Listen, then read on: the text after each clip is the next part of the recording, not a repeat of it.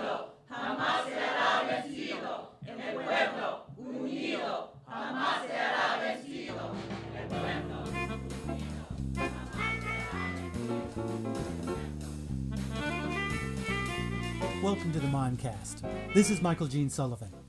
Now, for the past 60 years, the Tony and Obie Award-winning and despite its name never ever silent San Francisco Mime Troupe has brought its brand of revolutionary theater to audiences across the country and around the world.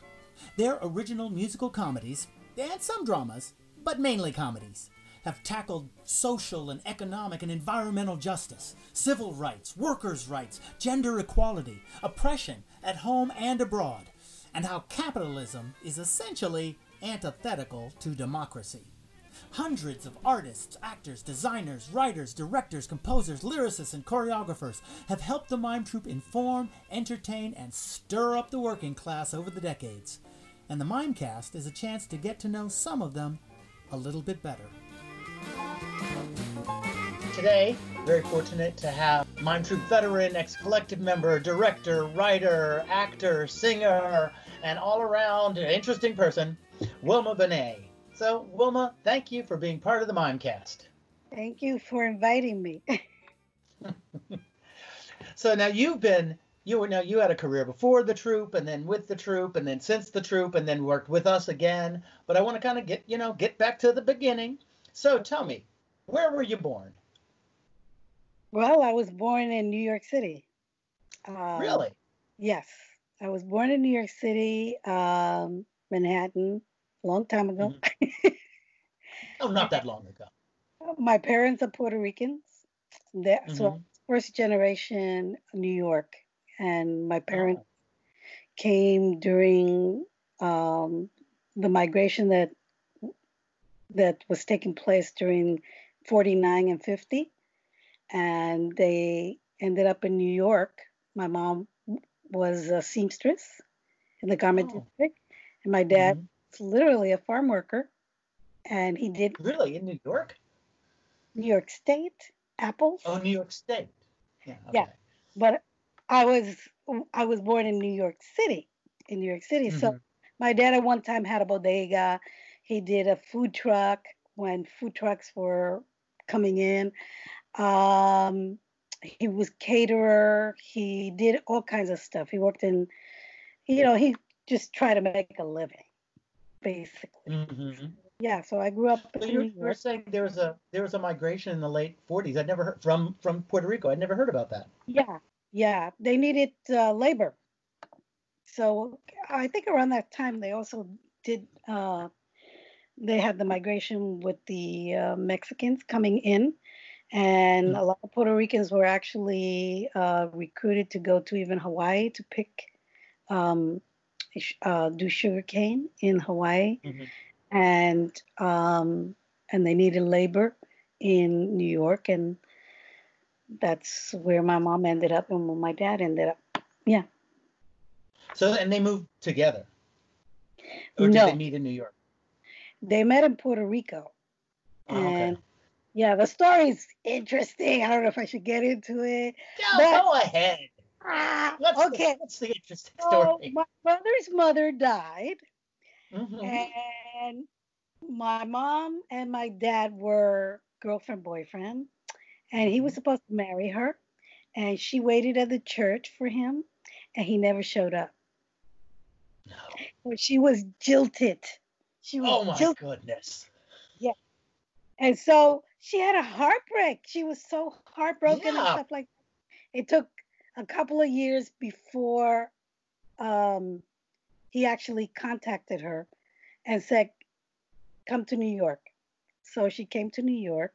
And so why didn't he show up? Was he just like he didn't feel like he could do it at that point? Or? No idea. According to him, he had a lot of other girlfriends. So there were a lot of churches he wasn't going to that day. Yeah. I'll marry you. I'll meet you in Ponce. I'll meet you in San Juan. I'll meet you wherever. But yeah, and my mom was young. So, she was definitely heartbroken when that happened. She had nobody, except sisters and her dad. But eventually he But contacted her and invited her to meet up with him in yes, New York. yes, Wow. and she So he did. remembered he loved her. He just probably felt like he couldn't support her yet. That's the story I'm going to go. Okay. So anyway, okay. So you're born in New York. How long did you stay in New York? I was in New York till 71, and then I moved to the Bay Area at that time. I had been married, and my ex-husband actually got an intern job with Channel 7 News as a cameraman. So yeah, so I left New York to move over here, and we came to Berkeley the first time. It was during that whole free speech movement that was taking place at UC Berkeley, and so we were there. We were all there. When we were in New York, we did a lot of.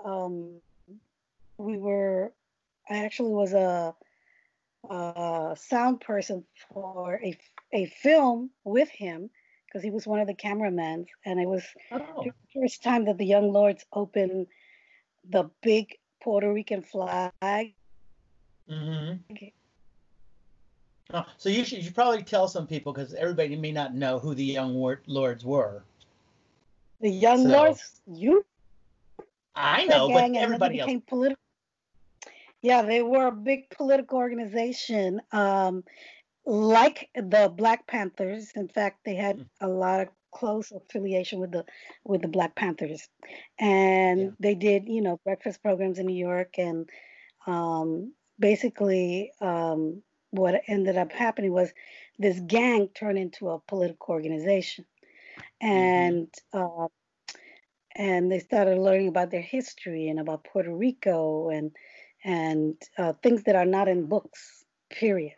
So for me, it was kind of shocking because my only thing about Puerto Ricans that I was proud of was West Side Story. And even that's not, if you look at the story, it's not really that great. Because, they put Puerto Ricans in the light of gangs. So, and that was not my reality at all. I know it existed, but that was not my reality. And so finding out about Puerto Rican history and how there were these political prisoners, Lolita Lebron and these 3 prisoners that went into the Congress and shot it up in 1954, I believe. Yeah. And they were in prison for a long time. And during the 70s, my ex-husband and I, he started talking about Lolita Lebron. And I made a poster about Lolita Lebron with the letter that they found in her purse. And I was telling people who they were. I even named my daughter Lolita Lebron, Lolita, after Lolita Lebron. And not knowing that Lolita is actually a nickname for Dolores. Oh. Yeah. I did not know that. Huh. I didn't know it either. But I want to get back to so when you were a kid and you were growing up and you're going to school, were you interested in theater, or what were you thinking you were going to do? I mean, your dad's got a bodega and your mother's a seamstress. What were you thinking was going to be your path in life there in New York? I wasn't very clear about it because I didn't have such a great what do you call it? Trust in myself in terms of as somebody who has anything to say or for anybody to listen to. I mean, they found out I was smart, so I got put into a very smart class. SP class or whatever it was, for progress students. And I remember that I was the only Latina in that class. Really? And there was another woman, another girl in that class. I remember her name, Nancy Macropolis, Wow. who was Greek. We kind of became friends because we both were poor. We were poor, from poor households, and we couldn't relate to everybody. Everybody was from a rich family. Oh, yeah. And so whenever they said, your highest grade was the grade that you're supposed to have in order to stay in the class was 80%. At that time, that's what was the grading. Yeah. And whenever they would mention that, somebody has a low mark, like 70, we would look at each other and wonder which one of us it was. We had absolutely no self-esteem in terms of that. But I remember that I was so into art history and Egyptian history, world history in general, and Greek. And so like every Saturday morning, I would listen to the radio to all the Greek stories, like Narcissus and stuff like that. So, so that was me. And my mom would always find books under me when I would go to sleep. You just kind of go to sleep on it. Yeah, I would sleep in books underneath my ribs. And she was concerned. But, she never said anything. She didn't know anything about, the history of the world and stuff like that. The very small. But she wasn't threatened by you learning it. She was just like. No, she wasn't threatened by me. But, there were things that I wanted to do, like, hang out with some other people and stuff. And she would go, okay, pero who's going to be there? And ta, ta, ta, ta. And I remember going to one of the girls' apartment on like the 2nd Street and West End, and their apartment was a complete floor. Wow. A complete floor. And I was like, there was a living room we weren't supposed to enter, and all this stuff. Oh, like did it have plastic on there? When I was a kid, I remember we had some friends who they had plastic on the rug, not just on the sofa, on the rug. And we couldn't enter the room. I was like, not me. We got plastic when we moved to the Bronx. My mom had finally a beautiful sofa, kind of rococo or whatever it was. I didn't like it, but and she put plastic on it, which was the hardest thing to sit on because your ass always got stuck to it. So always harder for girls. Boys, at least we get pants. But girls in those skirts, I remember we would visit my friends, like I said, and my sisters would just sit on it. And for my grandparents that had the plastic on the sofa, it was always in the sun, and it would just get so hot. That's the worst. Yeah. Yeah, I always felt like I was peeling my thighs off the damn sofa. Yeah. It hurt. It hurt. Yeah. So basically, I went to elementary school and junior high school in Manhattan on 80th Street. And so my playground was Central Park and the Natural Museum and the Metropolitan Museum. I knew everything in that museum. People would come as tourists and they would say, hey, do you know where the exhibit of man is? And I say, yeah, go to the 3rd floor. Da, da, da, da. We knew, my brothers and my sisters, So, so that was my education. It's like interesting you were talking about history because, I was a history major. I wasn't a theater major. I was a history major.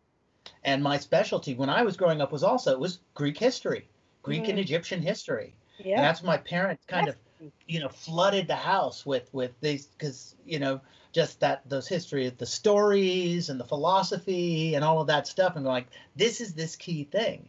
And so that's really very much what I grew up around. Yeah. Yeah. Yeah. And I was surrounded by it. I really, really was fascinated by history. And I had a great teacher in 5th grade, Mrs. Rocker, who had little glasses like this. Very, very, very hard on us. Every morning we read the New York Times.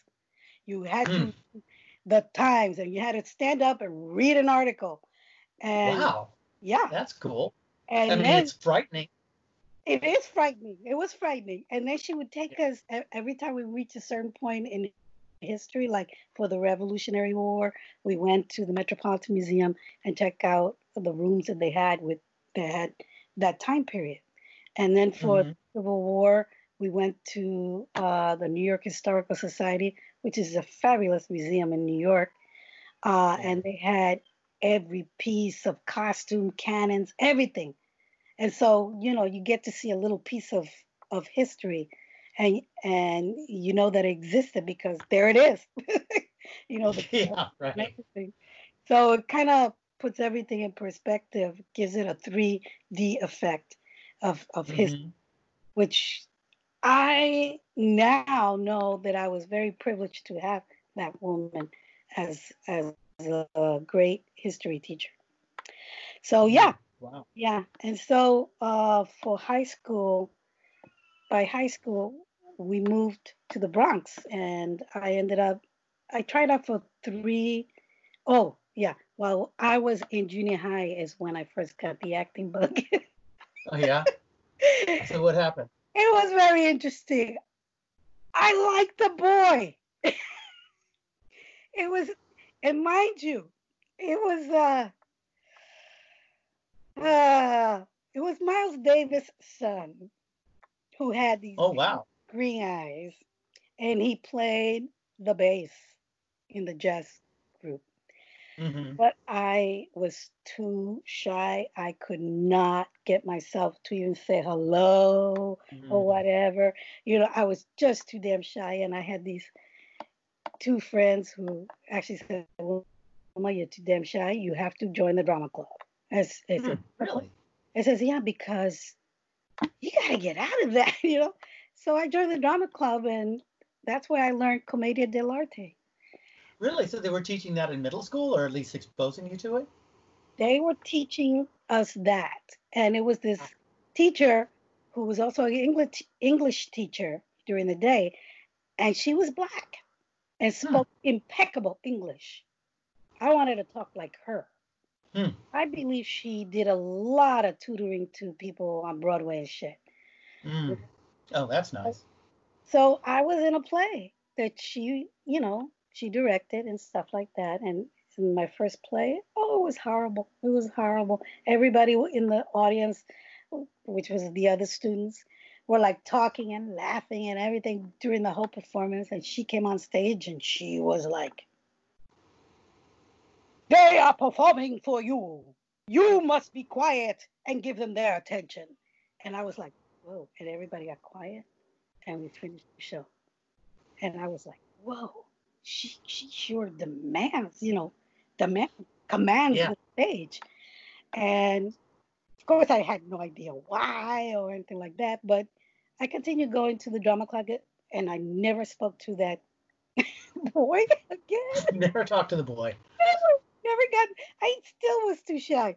And so she had asked me what did I want to do, and I really liked the acting bug. So she says, "Okay, then you should audition for Performing Arts High School." And I said, "Okay." So I auditioned for Performing Arts High School, but I also was an artist. And so I had a portfolio. I came up with a portfolio for art and design. And the performing arts, I went in with a monologue, and which I didn't even know what the hell a monologue was for, and I was so scared. So I know I didn't do a good job. But I remember one thing they did tell me is you had a heavy Puerto Rican accent and you will never be a good actress. That's what they told me. Never be a good actress? Yes. Oh. They told me that in the audition. I was like, yes, I'm Puerto Rican. I'm bad, bad, bad. So my teacher, being who she is, she asked me, well, how did it go? And I told her what they said, and she went, So one day she pulls me out of my class, and she tells the teacher, Wilma is coming with us to see Shakespeare. Wow. And I said, oh, and they said, sure. And they let me go. I went with her class, her English. She was definitely English teacher. Mm-hmm. And she took us to see Midsummer's Night Dream at what is now called I guess it's the Public Theater now, or Joe Pat. Yeah. And it was wonderful to see these actors in costume and stuff, and they're talking so fancy. And then out comes Puck, and Puck starts doing his first speech on a heavy Puerto Rican accent. And I said, that was a heavy accent. I looked in the program and I see Jaime Sanchez. I said, oh my God, he's Puerto Rican. He's Puerto Rican, you know? And very smart teacher to show me that even with an accent, you can perform and do good theater. He was good. He went on to movies and stuff. I mean, that's that same period, I guess, around there when Raul Julia was also at the Public, and he had an accent. Yeah, that was years later. Yeah. And I saw his shrew. Oh my God, I was blown away by his shrew. Taming of the Shrew. Oh my God, he was fantastic as Petruchio. He was just fantastic. And Meryl Streep was his shrew. Right. Yeah. And that was really good. Anyway, yeah. So you get through high school.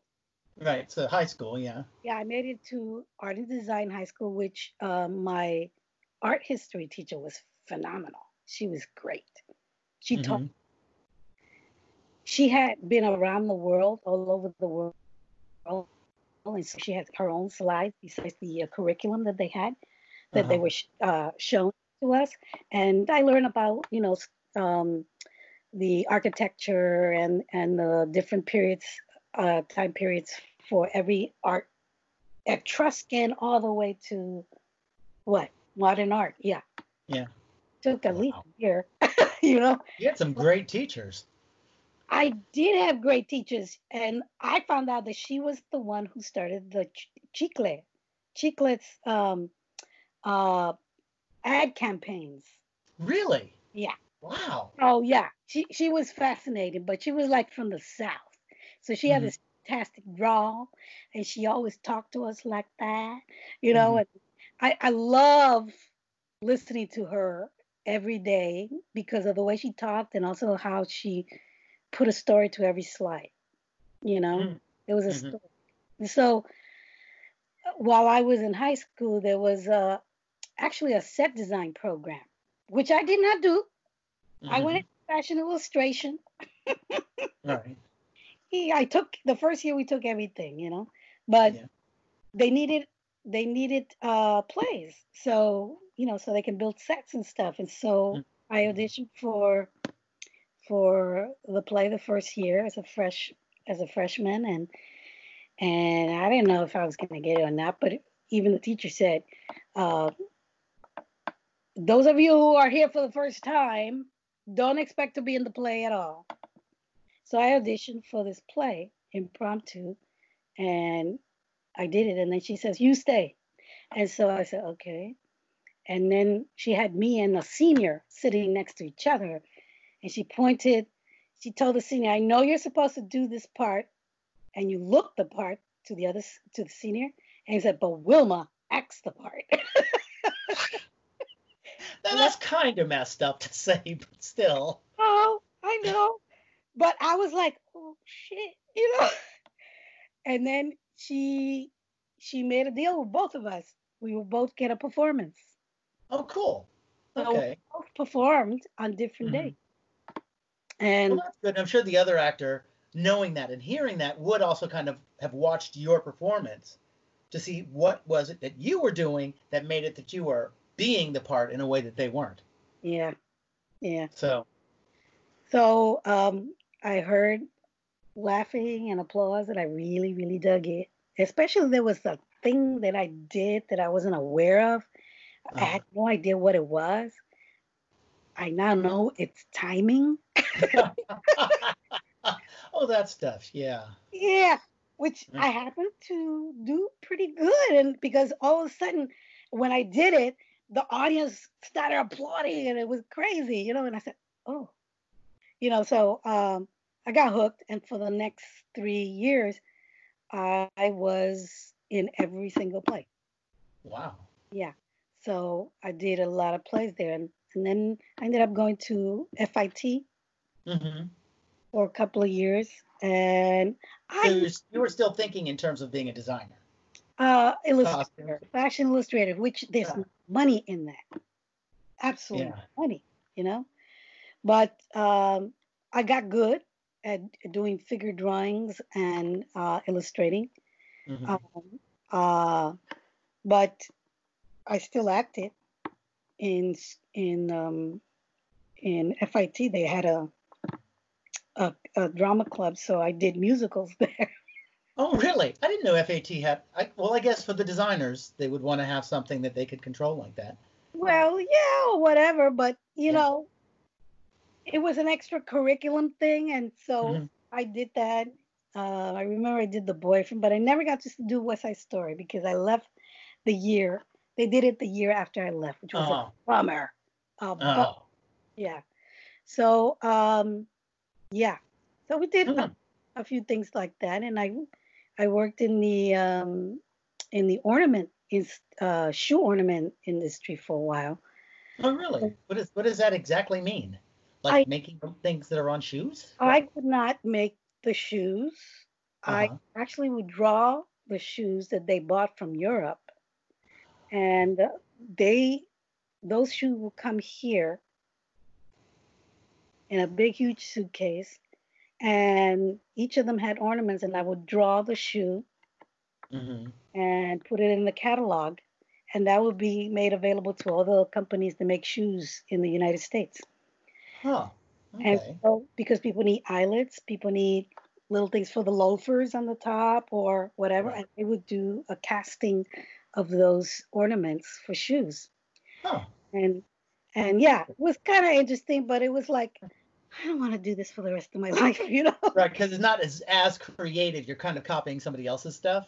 Yeah, it was basically, draw the shoe, draw the ornament as detailed as possible, measure it, and then put it in the book. And then people come, they visit, they look at the book, they say, oh, let me see the shoe. Oh, okay. I think I'll take like 3 or 4 or 5 dozen of those ornaments, whatever they bought. But yeah, that was one of my jobs. And then I came here. So how did you meet your first husband? In a nightclub. I'm just curious. In a nightclub. In a nightclub? Well, that's a place to meet people. In a blonde wig. It was a social experiment. I'm so sick and tired of these blondes, getting attention. And I say, I want to see if blondes do have more fun. So I had a blonde wig, and I put my hair up and I put on the wig and I look cute. I look cute in it, totally different. So me and my girlfriends, we went out to party on 86th Street, and there was, it was really, really interesting how people were drawn to the blonde. Really? Yeah. It's so weird because, like I watch a lot of old movies. A lot of old movies. And there's this point where it used to be that if somebody was blonde in a movie, it was like Jean Harlow or something. Yeah. That they were the villain. And the good girl was normally the brunette. Oh, the bad girl. Yeah. Yeah, the bad girl was blonde and the good girl was a brunette. And then somewhere in the 60s, it was suddenly blondes have more fun. And the blondes became the heroes and the brunettes became the bad girls. Yeah. It's just this weird, like, I don't know if it's just marketing, it's just to sell hair dye, or if it was because it went had like... to be saved, like Fay Ray and King Kong, which was ridiculous. Or if it was just because California and the bleached blonde, sun-bleached hair thing came in or whatever. But there's that switch. Yeah, and so you were a blonde for that night. For that night. And how were you? How different was it? How different? Yeah. I had some German dude follow me, And I was like, I'm scared, you know? He kept saying, you're so cute. I want to put you on a mantle. I said, no, no. And so I went to a salsa club, you know, and he followed me into salsa club. And he happened to know how to salsa. Wow. Heard of. But then my ex-husband saw me and he started dancing with me. And then he said, you're cute. You're cute. And then all of a sudden he says, I want to photograph you. And I said, oh, what? he was a photographer. Oh, that's right. He was a cameraman. Yeah. Right. And I said, okay. And he says, we'll go to Central Park. Okay. I said, oh, sure. So he photographed me in a rowboat, looking at plants, looking at this, whatever, you know. And then he Did said, you still have the wig on all that time? yes, because I hadn't told him yet. So while we were in the boat, you know, he goes, I've never seen a blonde Puerto Rican before. And I said, that's because I'm not. Yeah, you still haven't. You still haven't. This is not me. And he goes, what? And so I went like this and moved my scalp and the wig moved like that. And he goes, whoa! He got freaked out because it moved. And I said, you think, oh, I see. You think I'm a real blonde. No, I'm not. He said, well, what hair color are you? And he's trying to sneak a peek. And I said, no, you can't do that. If you want to see my true hair color, then you have to ask me for a proper date. And so he did. And I came out as a brunette. And we kept going. And he, like a year later, he asked me to marry him. And eventually I came out here. So, yeah. So you guys moved out here because he got a job as a cameraman for, what did you say, was it KPIX or KRON? KGO. KGO. Yeah. And so when you came out, what were you thinking you were going to do if he was going to be doing that? I was hoping to see if somebody would hire me as a fashion illustrator, which I did get hired, but it's so sad because this Japanese designer in Berkeley who was doing all these beautiful work, you know, I went and I took my portfolio, this huge ass portfolio, and she looked at the drawings and then she goes, I love your style. I want you to illustrate my fashion. And I said, oh, great, cool. And then she goes, well, how much for each drawing? And I said, $125 each drawing. And she goes, I can't afford it. I can't do that. And I said, well, how much can you afford? She said, $5 a drawing. Whoa. And I was like, you want a color drawing of your fashion. You see what I do. I really can't do that. So please. She begged. And I said, okay, I'll do it for you, but only for the next time, you got to pay me more. You're going to see how long it takes me. I work like 5 hours each drawing. So I made $1 an hour, basically. Right. And I never heard from her again. The drawings went to Japan, so I don't know what happened. Wow. Yeah. So that kind of showed you a little of the economy. Yeah, of a fashion illustrator. And then photography was like becoming more and more the thing, the medium that the fashion magazines were using during that time. It was both illustration and photography, but then photography just took over. It's so much cheaper. Yeah, right, yeah. Because you get a whole plate of things and then you go, I'll take that one, you know, and that's it. And yeah, so I started giving it up, and so I started pursuing. I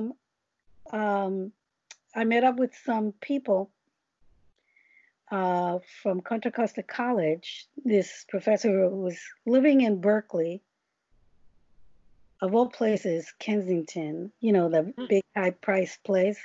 Yeah. But the whole building was housing artists. Oh, really? Yeah. So she was putting together a group called Los Los Los Moles. Los Moles? Was it? Oh shoot. I don't know. But anyway, I want to say Sopilado, but that was the Mexican group. Yeah. Mm-hmm. So it was, yeah, like moles, the moles. Yeah. So Mm-hmm. so we would do hit and run theater. Basically, it was during the Vietnam War, and we would basically create sketches and go out in the streets, go to Embarcadero, go to anywhere, and we would do clown acts, pantomime, and then Mm-hmm. start the sketch. Huh. Every sketch was always anti-war, and it was be spoken. Mm-hmm. So that first summer, I came to the Bay Area, I saw the San Francisco Mime Troupe at Live Oak Park, Mm-hmm. and I was like, political theater? Oh my God, I want to do this, you know? And I was so taken aback. It was Dragon Lady's Revenge. Mm-hmm. I was Oh, yeah. I was so like, oh my God, this is so right on, you know? And I want to do this. I want to do this. And it wasn't until 9 years later that I finally joined the company, or I was asked to audition. Yeah. So you were working with other theaters in the meantime? Not really. I did a few plays. Mm-hmm. But I had a baby, and so Oh, right. it was kind of difficult. But I did work with Carlos Baron and Teatro Latino in the Mission, and we did a Mm-hmm. few things. We did a play about Lolita Lebron that we toured in Mexico, Oh, wow. and she was actually freed. All the prisoners were freed, and we got to meet some of them in Mexico City at the time we were Wow. there. But we were like all over the place in Mexico, and it was a big play. The first time we did this play, we didn't even know how long it was. It was 4 hours. Oh, God. Hours. And people stayed. Wow. People stayed. We had an orchestra. We had a big salsa band. We had music, dance, everything, you know, and the whole story of Lolita Lebron and how she came Mm-hmm. about. And it was interesting because all the women were Lolita Lebron in some form or phase in this play. But the play was too damn long. Yeah. But eventually got cut down and we took it to Mexico and toured all over the place. You know, people would come and see it. It had Spanish in it, it had English in it, and it was very well received. And Wow. yeah, and How long did it end up being? If it started at like 4 hours, when you cut it down, how long was it? you know, I don't remember. It was too But it long. was short. That's the key. It was shorter. Not short, but shorter. Yeah, because you know, I was working with Carlos Baron, who ended up Mm-hmm. being at San Francisco State, and Yeah. everything was precious Mention this to place. him. You know, you writers always everything is precious, but you of all people, you actually know how to edit and cut things. It's good. I came across a Can't few. be too long in the parks. Oh my God. So Carlos was precious with the material, and I just said, well, you don't want the audience to leave, right? And they need to go to the Mm. bathroom. Yeah, at some point. It's So tough because you're like, as a writer, you're trying to create this whole world. I mean, you know this as a writer also. You know, yeah, you want to create this whole world, and it can end up like every thought, every word, everything that you're saying is like another rock or a tree or a mountain. And it's like, you know what? yeah, Maybe the whole planet's too big. You need to tell the story of a smaller planet and just get rid of some of those chunks. yes, You know, save that for the next play. exactly, Yeah. exactly. So So I you did a got to tour through Mexico doing the show. yes. That must you know, and at that particular time, what was that like? That was wonderful. Yeah, that was great. I mean, I remember arriving in Puerto Vallarta, which is Mm-hmm. a beautiful town. Beautiful town. I fell in love with Puerto Vallarta. And I think it was that Thanksgiving time because there were some expats having turkey. But we arrived and nobody knew we were coming. But one of the guys, I think it was Mike Rios, who is also a famous muralist, he says, I have an uncle who's in the PRI, in the political party. Mm-hmm. So he went to his uncle's. They went on the radio the following morning.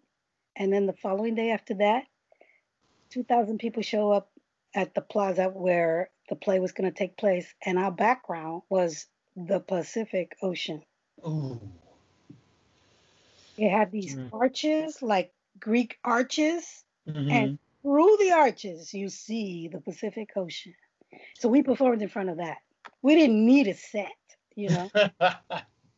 That was just gorgeous, you know. But before that, I did go to Mexico before that for the first encounter of Latin American theater and Chicano theaters in 1970. Mm-hmm. I want to say 74, and we went Mm-hmm. to Mexico City, and they put us up all over the city. There were 500 Chicano theaters at that time in the country. Yeah. In Yeah. the Yeah. state, Those are the days. performing for free. Mm-hmm. And Dorinda Moreno had called me and said, I want you to direct. Uh, Really? Wow. yeah, I have this group of women and we want you to direct. And I said, okay. So I would show up and I had a friend who played guitar and we sang some songs, some political songs. And there were people who wrote poetry, who wrote sketches, who danced, so all this. It was a hodgepodge. Mm. And and Dorinda Moreno was a poet, so we did things to her poetry. Whatever. Anyway, she says, "Come to Mexico. Come to Mexico with us." And I said, "What? I have a baby." He said, "No, no problem. Bring the baby along. You know, just bring the baby along. We're all bringing our children." So, Mm-hmm. so a women's political theater company heading to Mexico City with babies and children. Mm. And when they saw us there, they put us up in a monastery. Everybody else slept on the floor Huh. somewhere. And we thought, oh shoot, you know, and it only cost $50 to get Huh. across the border to go to Mexico City on a train. Mm. On a Oh. Yeah. So I learned so much. I Yeah. told I saw all these theater companies from Latin America. They were wonderful, you Mm-hmm. know, and the political theater from Bogota, Enrique Buenaventura, he was like tremendous. And because I was a director, Mm-hmm. there was this directors meeting. I was the Mm. only woman there, the Mm-hmm. only woman there. And I said, Wilma, you don't know shit. You don't Mm-hmm. even know anything about directing. You know, you just stay quiet. And I would bring my baby, and I'm there with the baby, and I'm listening to all these directors talking. Augusto Boal, who started the People's Yeah. Argentina, and all these, and and and Enrique Buenaventura, and I'm like, oh my God, I didn't even know who they were. I started learning while I was there, and then Mm-hmm. I started telling people who I met. They all said, "What?" And then and plus directors from the U.S. theaters, um, Mm-hmm.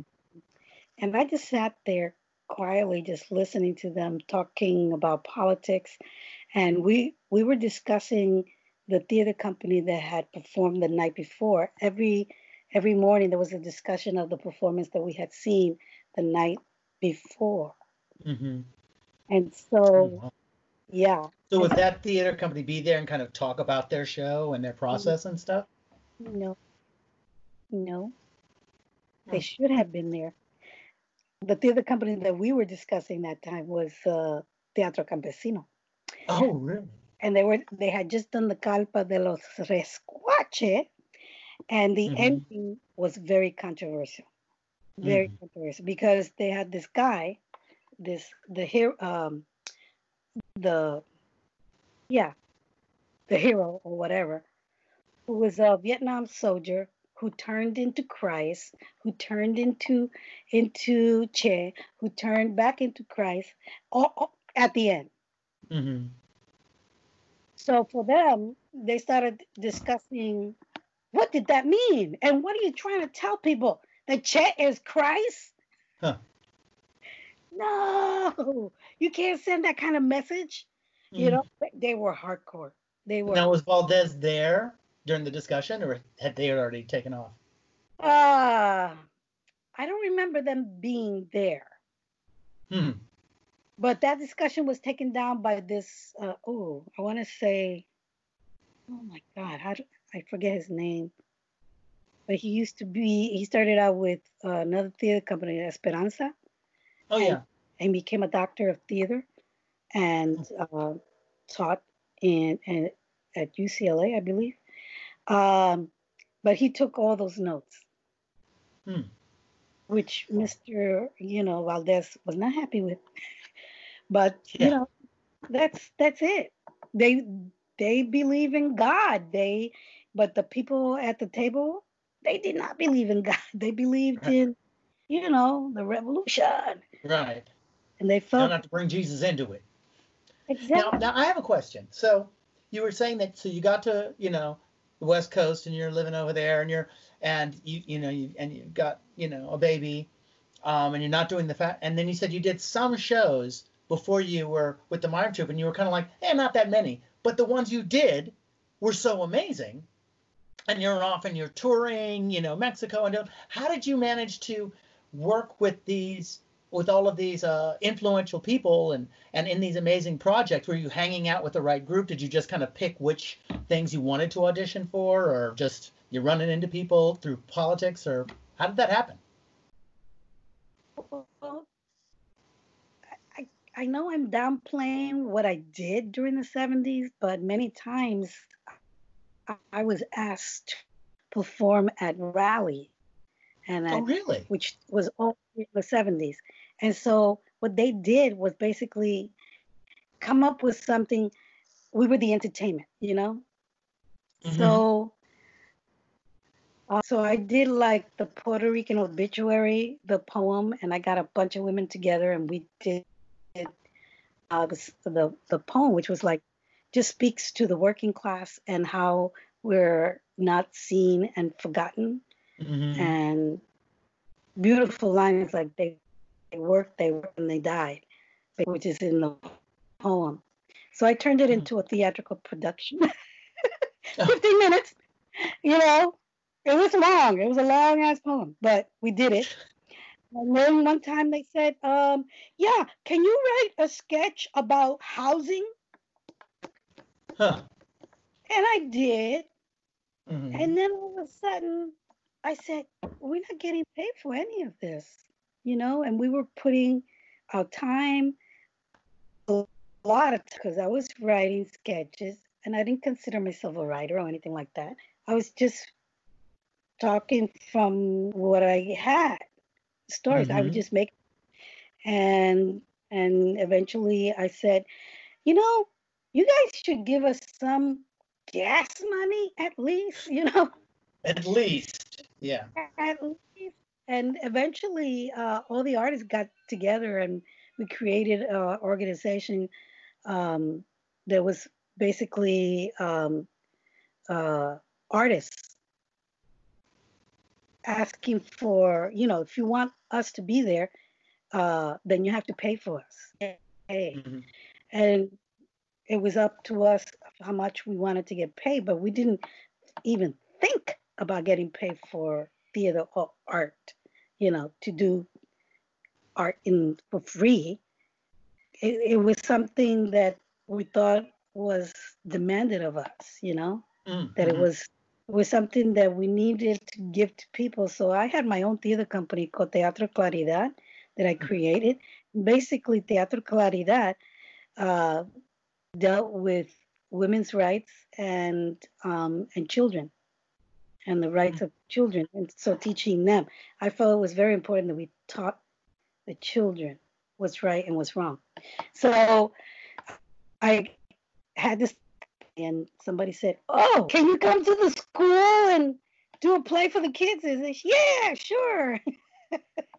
And we started getting invited here and there. And I had, these two clowns, Cuchi and Frita, who would do talk about the sterilization in Puerto Rico in a very funny sketch.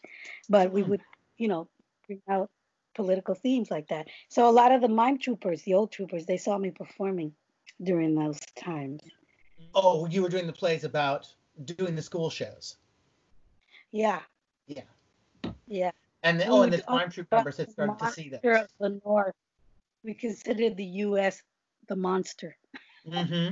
I had a series of plays about like that. But we were putting, for kids to understand, what the monster was taking away from people. Mm-hmm. Yeah. So we ended up, people were saying, well, yeah, we can pay. How's $300? I said, yeah. Yeah, right. In those days, that was actually money. Yeah, it was a lot of money, actually. Yeah, in those days, then. that's like a mortgage payment or True. rent easily. Rent easily, yeah. So then you said that some mime troupe people had started to hear about you and see some of the shows. Yeah. And so how did you find out about that? Did they start talking to you and saying, hey, you should come over. We got something for you. Well, they always talk to me when they would see the shows, They were always interested in what I was, and asked me to audition for squash. Oh, Yeah. To take Maria Acosta's part because she couldn't tour. So I said, oh, okay. So I did. Yeah, that's us. And then, like so you came in as a replacement actor. yes. Yeah, that's why I came in as a replacement actor. Lena came in as a replacement actor. So many people. It's like somebody does the summer show and then they can't do it, and then it gives us a chance. Yeah, a chance to perform. Yeah. And I was so excited and intimidated totally by the whole history of the mime troupe. So it was good. It was a good experience, and then I remember it was a fall show, and we were going up to the Northwest, and we hit all these different towns, Bellingham, Eugene, Oregon, all these towns up in the north, which is so different. It's kind of sad that the mime troupe doesn't do that anymore, because people can't afford it. Yeah. But now it's not the same. And at that time, I was getting paid $100 a week to work with the mime troupe. Mm. Were you still doing your other companies? Yeah, I was doing also puppet shows. No, actually, once she joined the mime troupe, that's it. You can't do anything. They want you 24/7 almost. So, but I had come from a $800 job, $800 a month job, to this, to 400. But I just decided, that I wanted to do theater full time, and I thought her, and she just said, and at the time I got called for Teatro Esperanza to audition for Teatro Esperanza and also for the mime troupe, and I had to make a decision, and my daughter said, "Go with the mime troupe. They're funnier." Yeah. Good thing. Really, she loved them. Yeah. So you when you're doing squash, who else was in that show? That's like one mime troupe show I never. when I was as a kid. So who was in it? Dan Ford. So I'm talking Dan Chumley. And of course, Sharon Lockwood. Who else was in it? Patricia Silver. Who else? I think Arthur Holden was in it as well. He might have been in I that. think I've heard that. Yeah. And then the Maria, and you took her part. Yeah. Oh. So now how long was it? Also Oropesa. Oh. Yeah. Cool. Yeah. So. Yeah. So how long was it between doing that first show and kind of ending up becoming a collective member and a permanent member of the company? About 6 months. Oh. Yeah. I came in after we did that tour. They said, okay, we need to have a meeting. And they said, we're going to go to Europe with squash. And I said, oh. And I said, I was looking forward to it. And I said, well, I need to bring my daughter with me then, because that's too long. I mean, they were talking a month. And then I explained to them that my daughter was ill. She had cystic fibrosis and she needed care. And I would have to give her physical therapy. And I would have to bring a special machine that I usually brought in. And probably find out where I can take her in case she gets sick. And Joan just, what? You didn't tell us that you had a sick daughter. And I was like, what? And she says, Evelina Fernandez auditioned for us, and she wanted to bring her baby on the tour, and we said no because we didn't want her to bring her baby on the tour. And now you're gonna bring a sick daughter on the tour? No way. And I said, what? And I got really so bad that I literally told them off. I said, so this is the San Francisco Mime Troupe, the politically correct San Francisco Mime Troupe. It is against single mothers and sick children with disability. I said, I'm ashamed to even know any of you. And I walked out. And then a month later, Barry left me up and says, Wilma, we want you to be part of the San Francisco Mime Troupe. You told us off like that. You're going to be part of the Mime Troupe. So you have to tell them off in order to get into the troupe. So that's what happened. I was like totally, I was shocked. Because that was things that they were pushing for, the rights of mothers, the rights of disabled people and all this stuff. And all of a sudden here they were faced with it, and oh boy. Yeah, I mean, it's like there's so many times where you hear about, these revolutionary groups and stuff, and then they're like out there and marching and doing all this stuff and making their own yogurt and wrapping their babies in rags and all of this stuff. And then you find out, actually, it's the women doing a bunch of that stuff. While the men are out there doing, running around pretending to be all into equality, but they're relying on the women, They're relying on the women to stay home, and it ends up being very traditional. So. True. Yeah, it did. So that calling people on that saying this is fucked up is important. Yes. During that time, we literally, we were calling people on all these issues a long way off. And I know that, there was this, they were all political and men love to proselytize, but you know what? That's the way it is. I was actually in the Puerto Rican Socialist Party during the 70s. And I would go and sell newspapers from Puerto Rico, the Socialist newspaper. And And I got pushed out to the front to speak. So I spoke at a lot of rallies, a lot of political rallies, and a lot of people from the left complained about me. Really? They said that I was a very simple talker. I didn't use terminology. And so I was going, oh shit. But I didn't have to go far with it because the president of the Puerto Rican Socialist Party just looked at him and he says, that's because you talk over people's head and Wilma speaks to the worker and the people in the audience.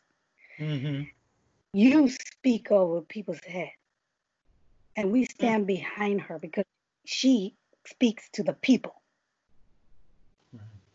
And it's true.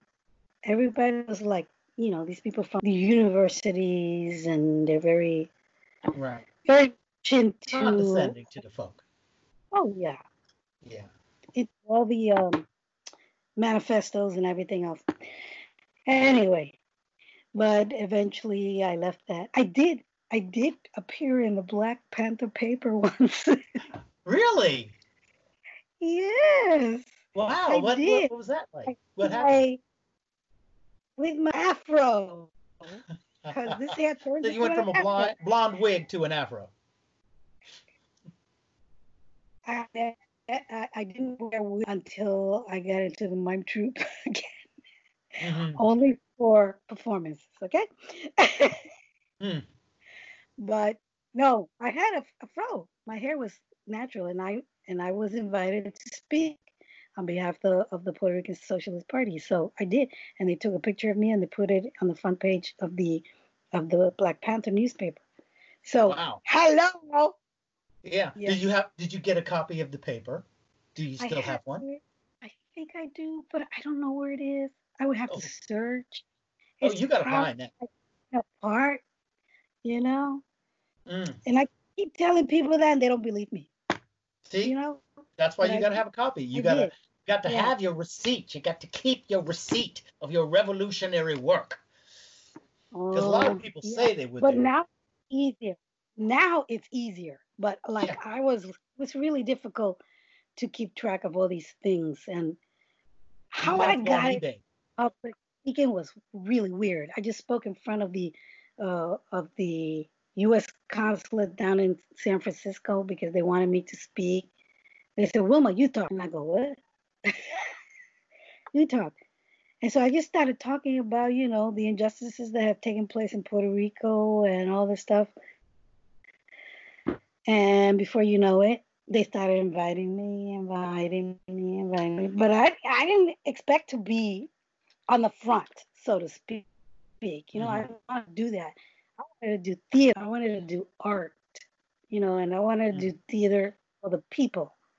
I felt that was important because message gets across more easily through a play, a speech with all these big fancy words, Right. Yeah. It's different hearing the revolution or seeing the revolution.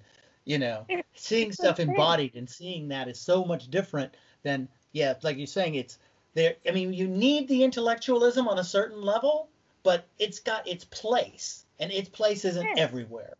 Yeah, you have to remember who you lose it. Yeah, your audience, who are they? They're people. They're just simple people. And if you want to reach even more people, which is the working class, then you have to speak their language. And that's why it was great. In the Mime Troupe, we created working class people that spoke like them. You have to speak to the people. Otherwise, you lose them. Yeah. So. Yeah. So how long were you with the troupe? Not as long as you. Yeah, no. Oh my God, Mike! Applause to you. Because I don't know how you can take it. I would say I was. What was it? 5 years? 5 years?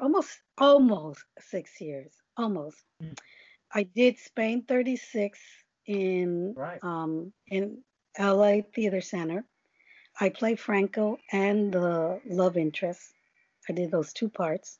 Mm-hmm. You still got the pictures of you as Franco all over the place, and I used that. There's a shot of you, standing there. I think are you with Sharon? I can't remember, but there are these great photographs of you. The Spanish nobility, yeah. And I love playing that because I found what helped me make this character come through, I found a pair of boots that were size 12 men's. Mm-hmm. And I started walking around with them, and it gave the walk that I needed for this military guy.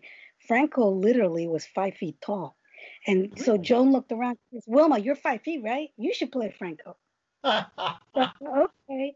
And in half mask. So we had all these wonderful workshops with mask and learn how the different angles, how tell a story, And then as soon as I put on the mask with a little teeny weeny military hat on top, and then my belly's out, and I had this coat, and I had these huge boots on, it was like a clownish kind of look for Franco, but a dangerous clown, Yeah. And it worked, except that nobody knew that it was a woman playing Franco when I was doing it at the LA Theater Center. And I was playing the love interest. The last when you came out to bow at the end, I had a coat on, and I had some boots on that belonged to the love interest, because the last thing is the climbing over the Pyrenees, and I would take a bow in this coat, and then one night, like it was a few weeks, the stage manager on stage left. She goes, "Give me your coat." And I said, "Why?" And underneath I had Franco's long johns. So she says, "Just give me your coat. Now go."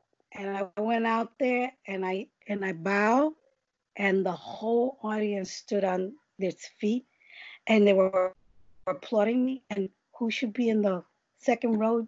George Takei. He was on his feet applauding, and I was going, So nobody knew until I took the coat off. So they were like surprised. Everybody was surprised. And so, so people were all of a sudden like, "Who is she? Where she come from?" And I could have stayed in LA and done stuff. I actually went to LA and after the Mime Troupe and stayed there. And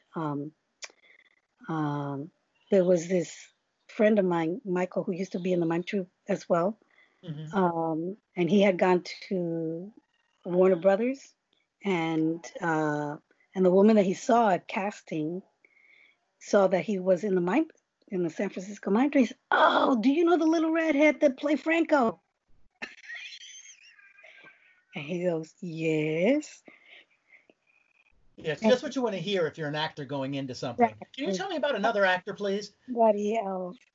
And so he was so jealous. Oh my God. She told him, "Do you know if she's coming down?" I said, "Yeah, she's coming down." I said, "Would you please have her call me as soon as she comes down?" So he calls me and gives me the information reluctantly. And then when that same Monday, I'm down there, I call up and I say, "Hi, this is Wilma Bonet." There was silence. So I said, "The little redhead that played Franco?" And she goes, "Oh my God, are you in town?" I said, "Yes. Come Wednesday. I want to see you. I want to talk to you." Yes. I had no agent. I had no in cards. Nothing.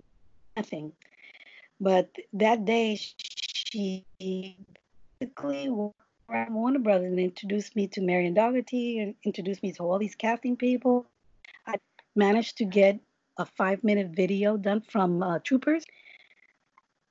I had my friend made a nice edit of some scenes that I'm in there, and people were just eating it up. So I had a VHS copy. Yes, I'm that old. And so she showed it to everybody. And then, I go, I don't even have an agent. And he said, I even had the guts to say, well, do you know anybody that you would recommend? And she goes, I'm not supposed to do that. But then she gave me 5 names. So I went to see who they were, and went to them, and eventually I got one. But it was hard to get work because you didn't have a union card, and most people didn't want to hire you because they felt bad that all your money was going to go to a union card. So eventually I came home and I got my union cards here in the Bay Area. Really? Yeah.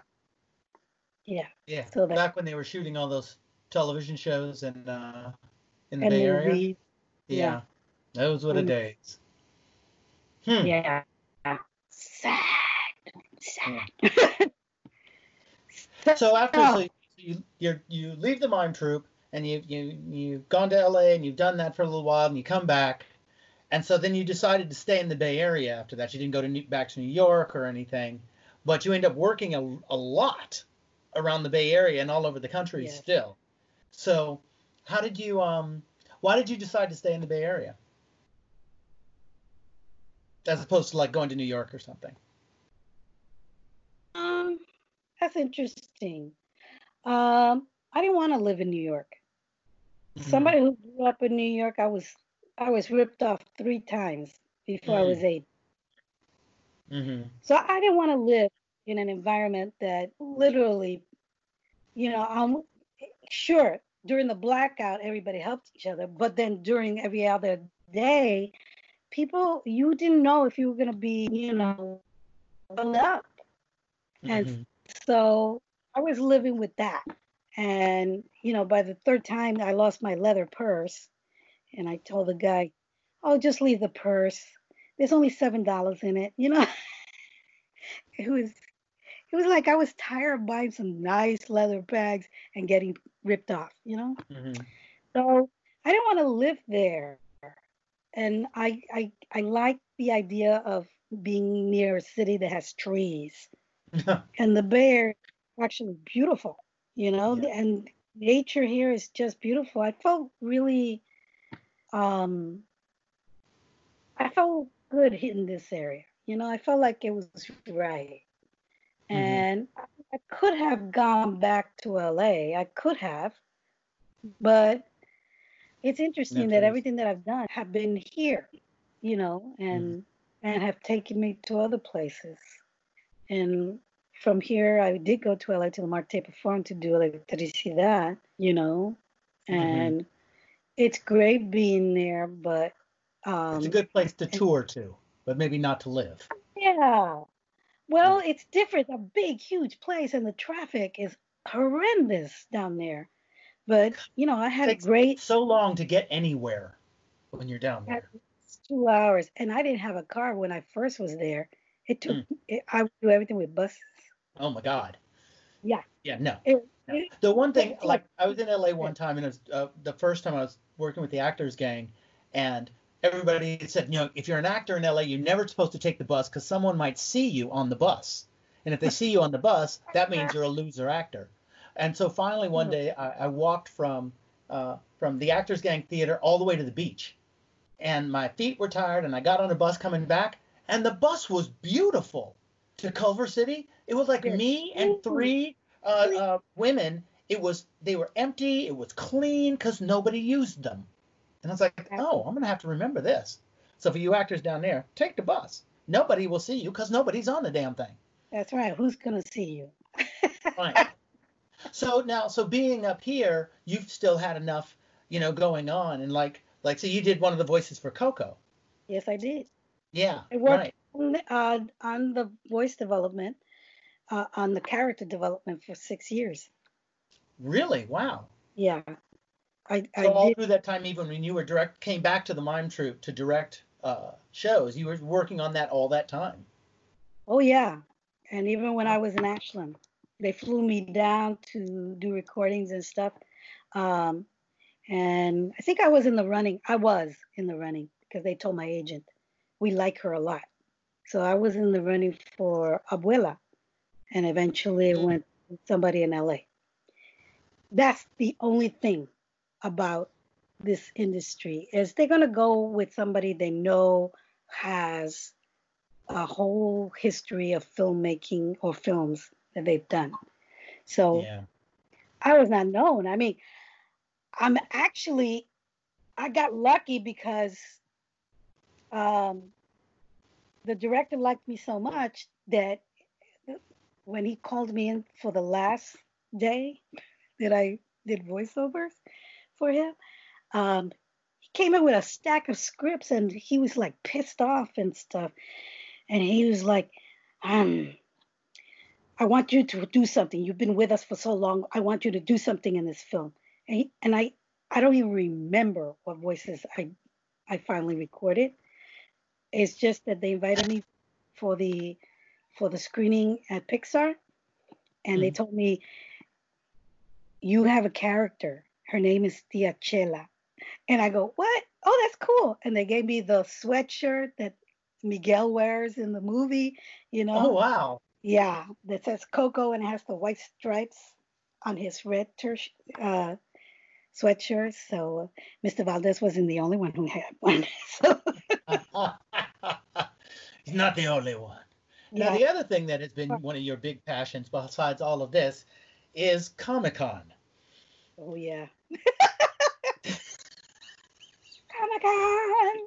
I remember every time when you would come in and direct for us, and it was like, okay, and you'd be like, all right, when are we going to open? When is this going to happen? 'Cause, yeah.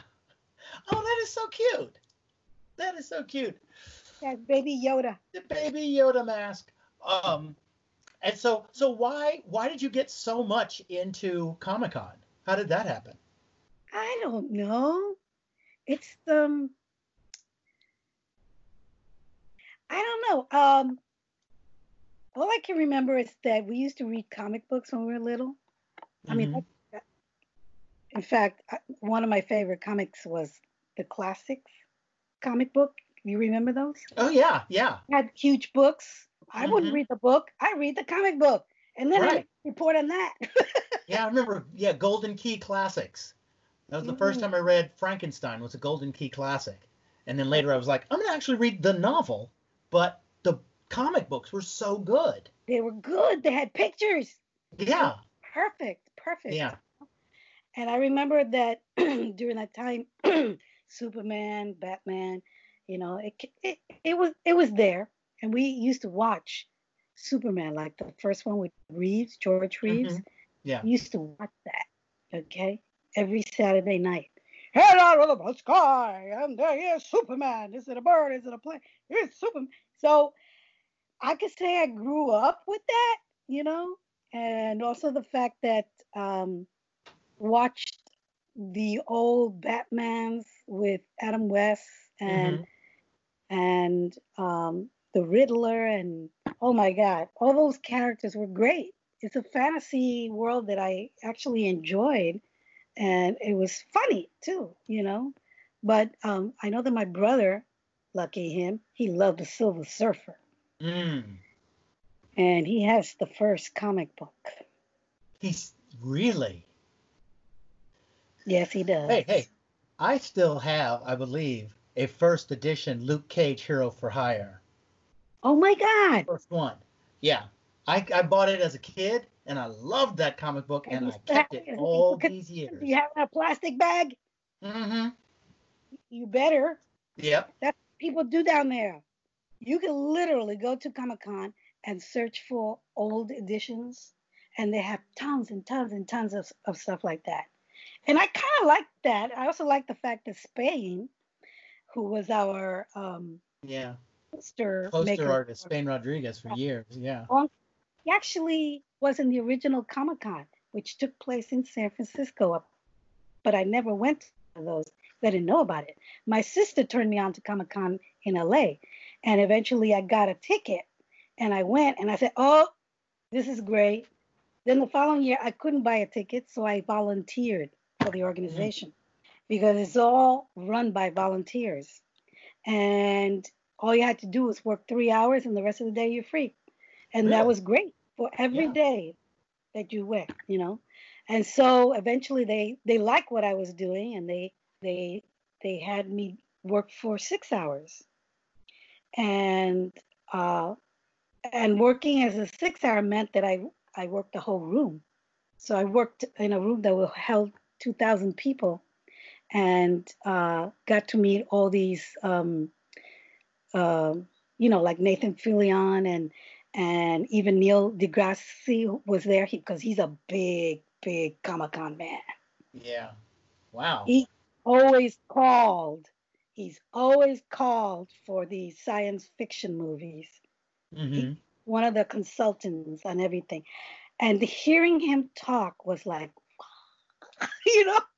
just blow my mind. And so I'm sitting people down and I'm like, watching. I'm such a geek. I didn't know I was such a geek, But you have to find your geekdom.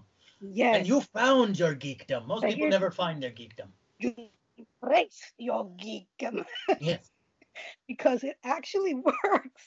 And all of a sudden it became a big deal with everybody, Comic-Con it's worldwide. It's, people travel from other countries to come to the one in San Diego, and now there's Comic-Cons everywhere. And, right. And also the power. It's like there was a few years ago when they were, I think it was Indiana, that was like siding against marriage equality and saying, we're going to outlaw this and gays shouldn't get married and all this stuff. And that's when Comic-Con said, oh, really? In that case, we're not going to do our Comic-Con in your state.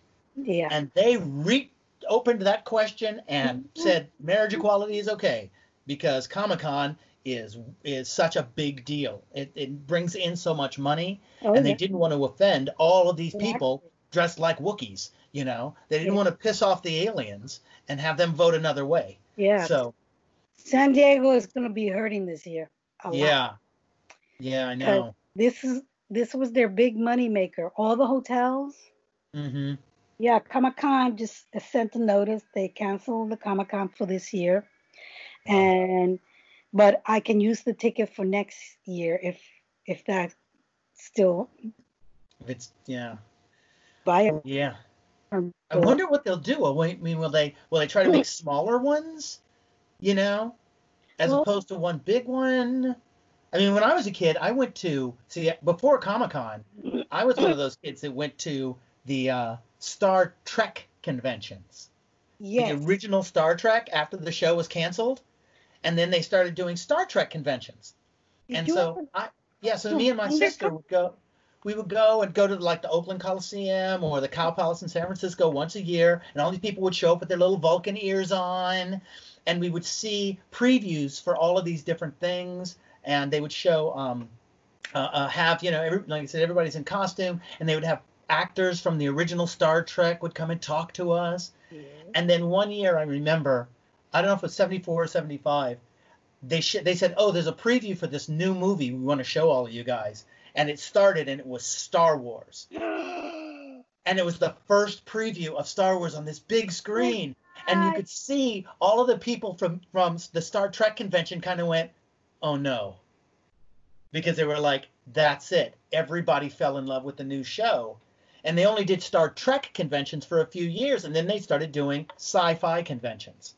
Yes. Because, and also Star Trek, the conventions achieved their goal, which was to kind of force Paramount or whoever to make the movie. Well, yes. Yeah. And once they made that first Star Trek movie, yes.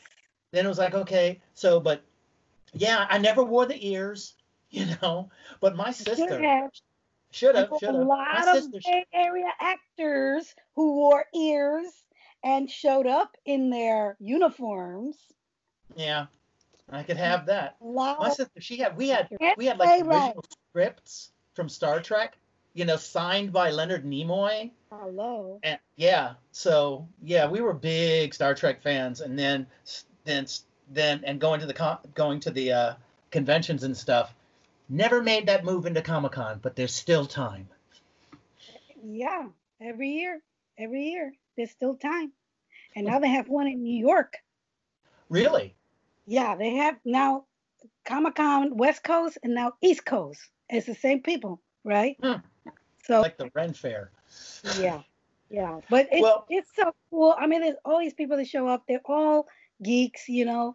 People dress up. Yeah, they dress up. And some of them do a hell of a job. But there's all these workshops. There's a whole thing by the Costumers Guild, sponsored by the Costumers Really? Guild, and they have particular, you know, how you're gonna make this and how you're gonna do that, how to do weapons, you know, for your superhero, because for a while, you know, people were showing with fantastic stuff. Saturday night usually at Comic-Con is a costume ball, they call it. But they have this contest on stage. People come on for 1 or 2 minutes with what they have created, and it has to be made by them. Mm-hmm. And it has to be, it has to be made by them. You, the person, must wear what you made. And I saw fantastic stuff. There was an awards for people who made armor, which is like the hardest thing to do. But to make armor out of some plastic stuff that makes it look like armor, you go, whoa, that's pretty cool. And of course, this guy, what was it? One year, I felt so bad for him. He did a transformer. You know how hard that is to make a transformer go from a car into a tall transformer. Well, he did that. He comes in as a car, and then he unveils and gets bigger and taller. I don't know how. I got a feeling it involves some of those tall things that you have to wear on your feet. And then as he exits, the thing falls apart. Oh. That's exactly what the whole audience did. We all were, oh no! We felt so bad for him. So it was eliminated because it fell apart. But people are very creative. They create, they get groups. There's a group award, and usually the group a little sketch, which is very funny. Sometimes, they don't, like one time there was the war of the Avatar. So one guy was dressed as Avatar from the Avatar movie, and the other one was Avatar from the Airbender. And so we martial arts on stage in those costumes. And I'm going, oh, that's pretty cool. And you laugh, you have a good time. But yeah, so the creativity, it sounds like that's the thing that draws you, is that it's constantly evolving as people are having to actually make things, and to actually use their imaginations, and you get to see all of this creativity of people that may not have that in their regular lives. They might be accountants or cheesemongers or whatever, but when they go there, they get to be their artistic selves. They do, and they get to listen to some fabulous lectures. Like one year, it was Peter Jackson and James Cameron. Cameron? Mm-hmm. Yeah, who did Avatar, right? James Cameron? Okay. They had a heavy conversation. They were in the future in their heads of what the future of television and movies would be like. Mm-hmm. And apparently they're working on that. So scientifically, if you're into that, you can sit there and listen to what the future is going to be like. Like they were talking a lot about holographic performances and making movies that are holographic for the audience to feel immersed in the environment. Yeah. It was intense. It's like, it would be almost like theater. In the environment. This time, go to the bar in Star Wars rather than and sit there and watch them fight or whatever, but you're there. Wow. So it was really interesting. And they're talking about how long it would take for them to do the technology and what their misses were, you know. James Cameron had brought the 3D of Avatar, and he had 20 minutes. Very humble man, very humble. And we were all given these 3D glasses made by Adobe. Each glass cost about $58. They were high class, high end. Okay, so we gave out the glasses to the audience members, right, as they were coming in. They never told us that we were supposed to get them back. This has been the Mimecast, and I've been Michael Gene Sullivan. Music for the Mimecast is by Dred Scott. Now, if you're interested in seeing video versions of any of these interviews, please check out the San Francisco Mime Troupe YouTube channel. Thanks a lot. See you next time. Power to the people.